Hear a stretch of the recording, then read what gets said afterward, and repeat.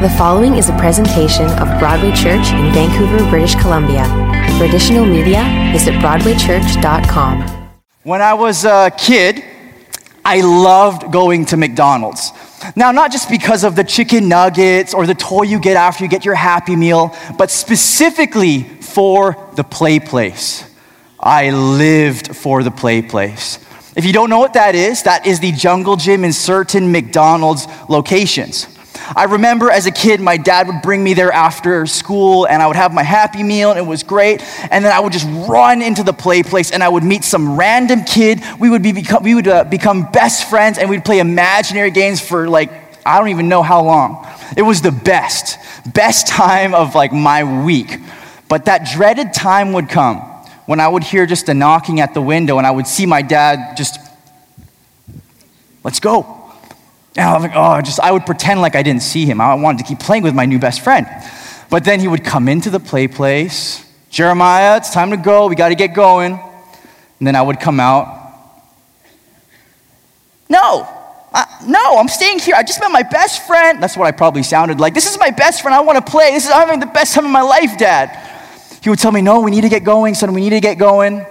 So either one of three options would happen. I would just cry. Just right there on the spot. I would throw a tantrum, being a kid, or I would just run back into the play place and hang out with my best friend. I didn't want to leave. I was a stubborn kid. But every parent has probably pulled this off where they say, okay, I'm just going to leave without you. That is the most terrifying thing you can say to your kid. We believe that stuff. And so I would cry I don't care about this best friend. I've only known him for 5 minutes. I'm out of there running after my dad. I was a stubborn kid. And this morning, we're going to be looking at one of the prophets in the Old Testament who was just as stubborn as I was. And today, we're closing off our life lesson series, and we're looking at the prophet Jonah. And for those of you who have been around church, or maybe you haven't, you might be familiar with the story of Jonah. He's really popular or famous for being that guy in the Bible who got swallowed by a fish. Okay, spoiler. That's kind of how we know about him or we're familiar with his story. But today, I want to focus on the events leading up to when he's actually thrown overboard. Because I believe it's specifically in chapter 1 where we have a window into his character and specifically his stubbornness. And just like when I was a kid and I refused to leave the play place, Jonah refuses to go to this place called Nineveh, which is where God was calling him to go. And so we're going to jump right into it. We're looking at Jonah chapter 1. It's titled, Jonah Flees from the Lord. It'll be on the side screens, or you can follow along in your Bible. If you don't have one, feel free to grab the one in the pew in front of you, write your name in it, and you can take it home. Here's what it says. The word of the Lord came to Jonah, son of Amittai. Go to the great city of Nineveh and preach against it, because its wickedness has come up before me. But Jonah ran away from the Lord and headed for Tarshish. He went down to Joppa, where he found a ship bound for that port. After paying the fare, he went aboard and sailed for Tarshish to flee from the Lord. And so immediately we see here that God commands Jonah to go to this place called Nineveh. And Nineveh was actually the capital of the Assyrian Empire. And in the ancient times, during this particular period, Nineveh, or the Assyrian Empire, was notorious for being one of the most cruel and most wicked and evil empires of that time. The emperor at this time, the Assyrian emperor Shalmaneser III, was especially famous for his grotesque and very evil and humane ways of torturing their enemies. And so God is telling Jonah, I want you to go to this place where they're famous for torturing people. And to put this in perspective, it's like asking someone who lost a loved one at 9/11 to go to the Taliban to ask them to repent, to ask them to turn from their wicked ways. This is the magnitude of what God is asking Jonah to do. And so we read that Jonah goes to this place called Tarshish. And so behind me is a map of where Tarshish was and where Nineveh was. Tarshish was the farthest place that Jonah could have gone to, over 2,500 miles away from Nineveh. Jonah is literally just trying to get as far away from where God wants him to go. And we need to keep in mind that Jonah isn't some random guy in the scriptures. He isn't some random no-name person. Jonah was an esteemed prophet. Like the nation of Israel, they knew who Jonah was. He was a very popular prophet at this time. But I imagine Jonah just having his arm crossed saying, Lord, do you know these people of Nineveh? Do you know what you're calling me to? These people are insane. There's no way that they would turn away from their wicked ways of living. That's a death sentence. I'm going to go here instead. And that's what we see Jonah doing. And what's funny is that Jonah flees from this people, but he only finds himself around the exact sort of people that he was actually fleeing from. Let's continue reading, verse 4. Then the Lord sent a great wind on the sea, and such a violent storm arose that the ship threatened to break up. All the sailors were afraid, and each cried out to his own God, and they threw the cargo into the sea to lighten the ship. But Jonah had gone below deck, where he lay down and fell into a deep sleep. And so here we see that there's this ferocious storm that has engulfed the ship that Jonah was on with these sailors. And we see Jonah having the most powerful and incredible power nap of his life. Have you ever had a nap where you just you intend to go, power nap for 30 minutes and you wake up and you're like, oh, what year is it? It's just such a powerful nap. This is kind of what's happening here with Jonah. But I think what's more realistic here is that Jonah is actually trying to escape the reality in which he finds himself in. He was running away from God, and now this storm out of nowhere appears. And I'm sure Jonah had a feeling, I think this is the Lord. And we even see a lot of people sleep to try to escape the storms, to try to escape the realities that they find themselves in, to escape the troubled times, the difficulties. And I think this is what's happening with Jonah right here. And that brings us to our first fill in the blank this morning. And so if you're following along, here's our first point. God can use affliction to get our attention. God can use affliction to get our attention. Jonah's stubbornness has led him to this point. Jonah's stubbornness has drove him away from the Lord. God knew that Jonah was running away from him. That's no surprise. In verse 3, it mentions twice in one verse alone that Jonah was trying to flee from the presence of the Lord. And now he finds himself in this storm with these afflictions, these adversities that he was facing. What afflictions or adversities are you experiencing in your life? Could it be that God might be trying to get your attention today? So to recap so far, Jonah, the prophet of the Lord, was called to go to this place called Nineveh, but he doesn't want to go. So he runs, he flees, and he's headed for this place called Tarshish via a boat. And now there's this storm that has engulfed the ship. It's threatening to sink. And now we see the captain of the ship actually go below deck to wake Jonah up. It says this in verse 6. The captain went to him and said, "How can you sleep? Get up and call on your God. Maybe he will take notice of us so that we will not perish." What's crazy here is that these sailors are spiritually aware enough to recognize, to notice that the intensity of this storm is of peculiar magnitude. And let's keep in mind that these sailors are pagan sailors, and the word pagan simply means someone that's far from God. They wouldn't have known the Lord, but they were aware enough to clue in that this storm is of great intensity. I think there's supernatural things, beings, something behind this storm. And so the captain goes below deck to wake Jonah up, to call upon his God.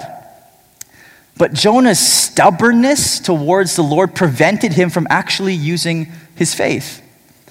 Not once in this narrative have we seen Jonah talk about the Lord to these sailors. And even in the midst of this storm, he doesn't call upon the Lord. He doesn't pray that God would intervene and just calm the waters. He doesn't. He remains silent. His stubbornness was so deep-rooted into who he was. And that brings us to our second fill in the blank this morning. A private faith is of no public use. A private faith is of no public use. It's like when, maybe for some of you, you might relate to this, but when the year turns and it's January and we have our New Year's resolution goals, we're like, okay, it's time to get fit, 2019, #NewMe. I'm going to get a gym membership. Steve Nash, 24-hour fitness, take your pick.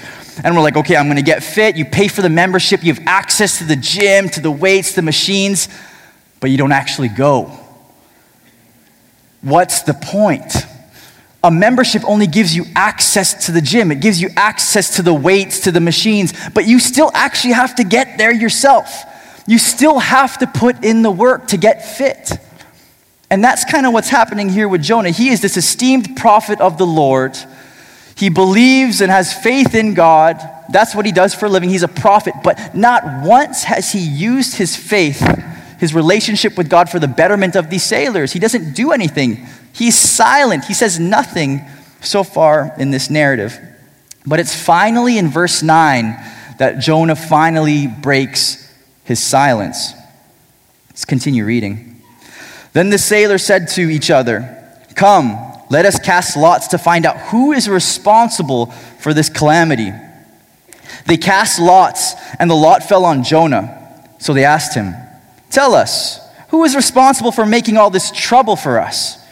What kind of work do you do? Where you come from? What is your country? From what people are you?" Verse 9, he answered, "I am a Hebrew, and I worship the Lord, the God of heaven, who made the sea and the dry land." And so we see here that these sailors are casting lots. And if you're not familiar with that, for them, again, they're pagan sailors. They didn't know the Lord, but that was their way of determining whose fault it was, the divine will. And so it would have been similar to rolling dice or flipping a coin. But God uses their practices for his purpose. And so they cast these lots, and it falls upon Jonah.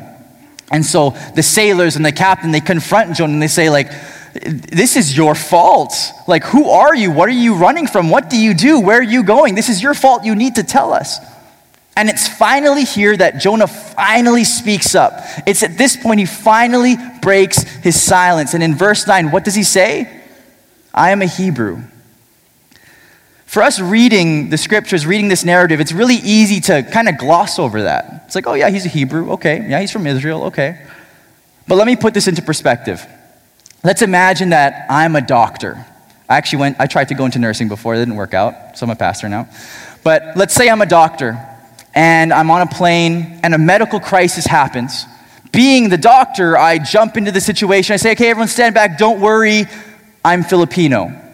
That's kind of what's happening here. All that Jonah does is like tell the sailors what his ethnic background is. His identity in the Lord wasn't foundational to who he was.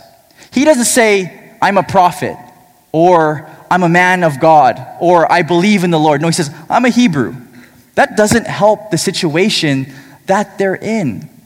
His identity in the Lord wasn't foundational to who he was. Any identity based on performance or position is an insecure one. And that leads us to our third fill in the blank this morning. Identity needs to be based on whose you are, not who you are. Identity needs to be based on whose you are, not who you are. It's about who you belong to, not what you do. Here, Jonah's first identity was being a Hebrew, not a believer. And that speaks to the heart condition in which he has in this story. Jonah's whole attitude so far in this narrative has been God, I know better. I'm not going to go to Nineveh. I'm not going to go to Assyria. I even imagine him as he's sleeping below deck with his arms crossed, and the captain wakes him up. He just wakes up, and he's probably thinking, I'm not going to help you guys. You guys are pagans. I'm not going to help you. That's been his identity. He thinks he knows better. His identity was through his own eyes. And that's what stubbornness looks like. It's our arms crossed, thinking, I don't want to. I'm going to do it my way. I think I know best. But the thing is, what we need to do, we need to change that attitude of stubbornness into reverence. Moving from a posture of having our arms crossed to having a posture of our arms open wide. You can't do anything with your arms crossed. You can't eat. Well, it might be a little bit messy. You can't play sports. You can't do anything with your arms crossed. But when we move our arms open, we can do stuff. When we have our arms open, we're putting the focus on God and not us. It's about Him. It's about the creator of the universe. It's about Him and His love, His agape love, and His perfectness and all-knowingness. I'd much rather put my trust in a God who knows what's to come, what tomorrow looks like, than in my own judgment. I make mistakes all the time. And so I'm a millennial, and I'm very okay at cooking. And the other day I was roasting some chicken, and I was watching Netflix at the same time. Like I'm a millennial. And I forgot I was cooking the chicken, and so I forgot, and I checked it, and then I overcooked it. It just turned into rubber, and I skipped the dish my meal. Like, I make mistakes all the time, but God does not make mistakes. I would much rather put my trust in a God who knows what tomorrow will bring than in my own cooking skills. Like, trust in the Lord. Allow God to meet you where you are. And so, this chapter 1 of Jonah, it finishes and concludes with this, verse 11. The sea was getting rougher and rougher, so they asked him, "What should we do to you to make the sea calm down for us?" "Pick me up and throw me into the sea," he replied, "and it will become calm. I know that it is my fault that this great storm has come upon you." Instead, the men did their best to row back to land, but they could not, for the sea grew even wilder than before. Then they cried out to the Lord, "Please, Lord, do not let us die for taking this man's life. Do not hold us accountable for killing an innocent man, for you, Lord, have done as you pleased." Then they took Jonah and threw him overboard, and the raging sea grew calm. And in verse 17, now the Lord provided a huge fish to swallow Jonah, and Jonah was in the belly of the fish 3 days and 3 nights.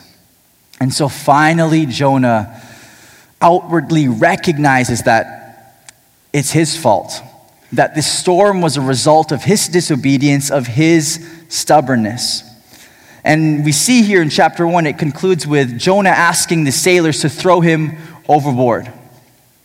And it's really interesting here because we read there in verse 17 that the Lord sent a whale or a great fish to Jonah to rescue him, to swallow him, and again, preventing him from drowning. But Jonah didn't know that. Jonah didn't know that there would be this great fish that the Lord would send to rescue his life. And so actually, his actions really speak to the stubbornness of his heart. He was telling the sailors, "Throw me overboard, this is my fault." But still, he does not call upon the Lord. He does not pray. He doesn't ask him for help. He's still stubborn. He just says, "Throw me overboard." He was stubborn to the point of death. And it's beautiful to see in verse 17 that God loves him so much, even though he's trying to run away from the Lord, even though he's trying to flee from his presence, God loves him so much to still rescue him, to still send this fish to prevent him from certain death. That's the character of the God that we worship, the God that we follow. And the last question, and this would be the last fill in the blank on your outline, the last question that I want to leave with you is this. What am I being stubborn with? What am I being stubborn with? We're all stubborn. We're stubborn people. We always prefer to do things a certain way, specifically maybe our way.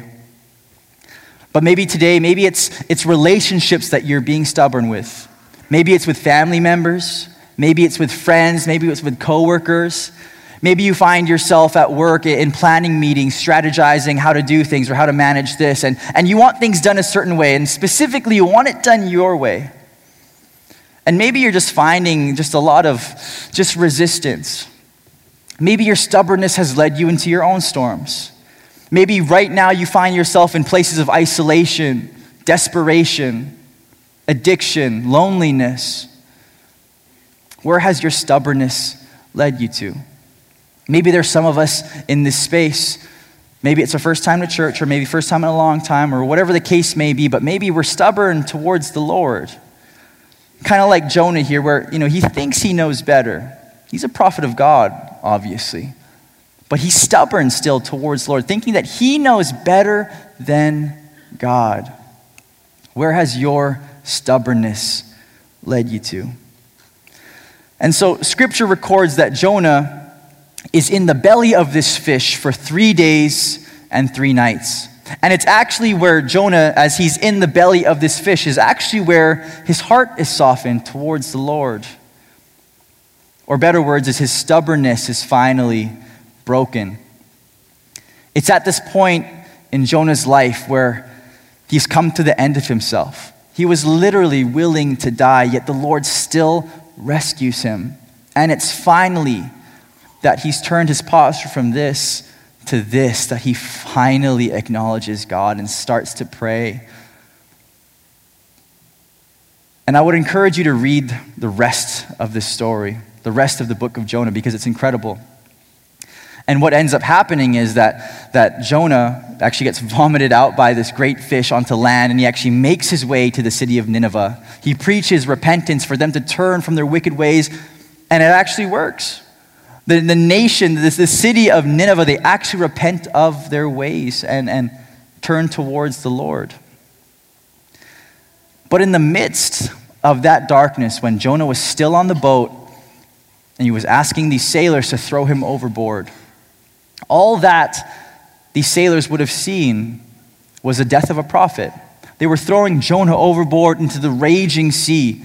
All they would have seen was death and tragedy. These sailors wouldn't have seen what Jonah was going to do, what God was going to do through Jonah, that the Lord was going to send this great fish to rescue him, to save his life, bring him to Nineveh, and see a whole city saved. And that's very similar to the cross. When Jesus, the Son of God, died on the cross 2,000 years ago, when he was hanging on the cross, all the people there that were watching this, which would have been the darkest moment in human history, all the people that were watching this would have only seen tragedy. They would have only seen darkness. They would have only seen death. But what those people wouldn't see is that 3 days later, Jesus would defeat death, come back to life. And sometimes it feels like when we're in our storms, in the midst of that darkness, that all hope is lost. But God uses these storms. God uses these afflictions and adversities that we experience to draw us closer to Him, because we can't do it on our own. That is one of the greatest lies of the enemy, to think that we can do this life, this thing by ourselves, that we don't need anybody. God created us for relationship with Him and with one another. And so what stubbornness has led you to whatever storms you might be in? Are you having this posture of having your arms crossed? Would I encourage you to maybe just try having this posture and trusting in the Lord? He's real, He's alive, and He loves you so much. Would you pray with me as we close this morning?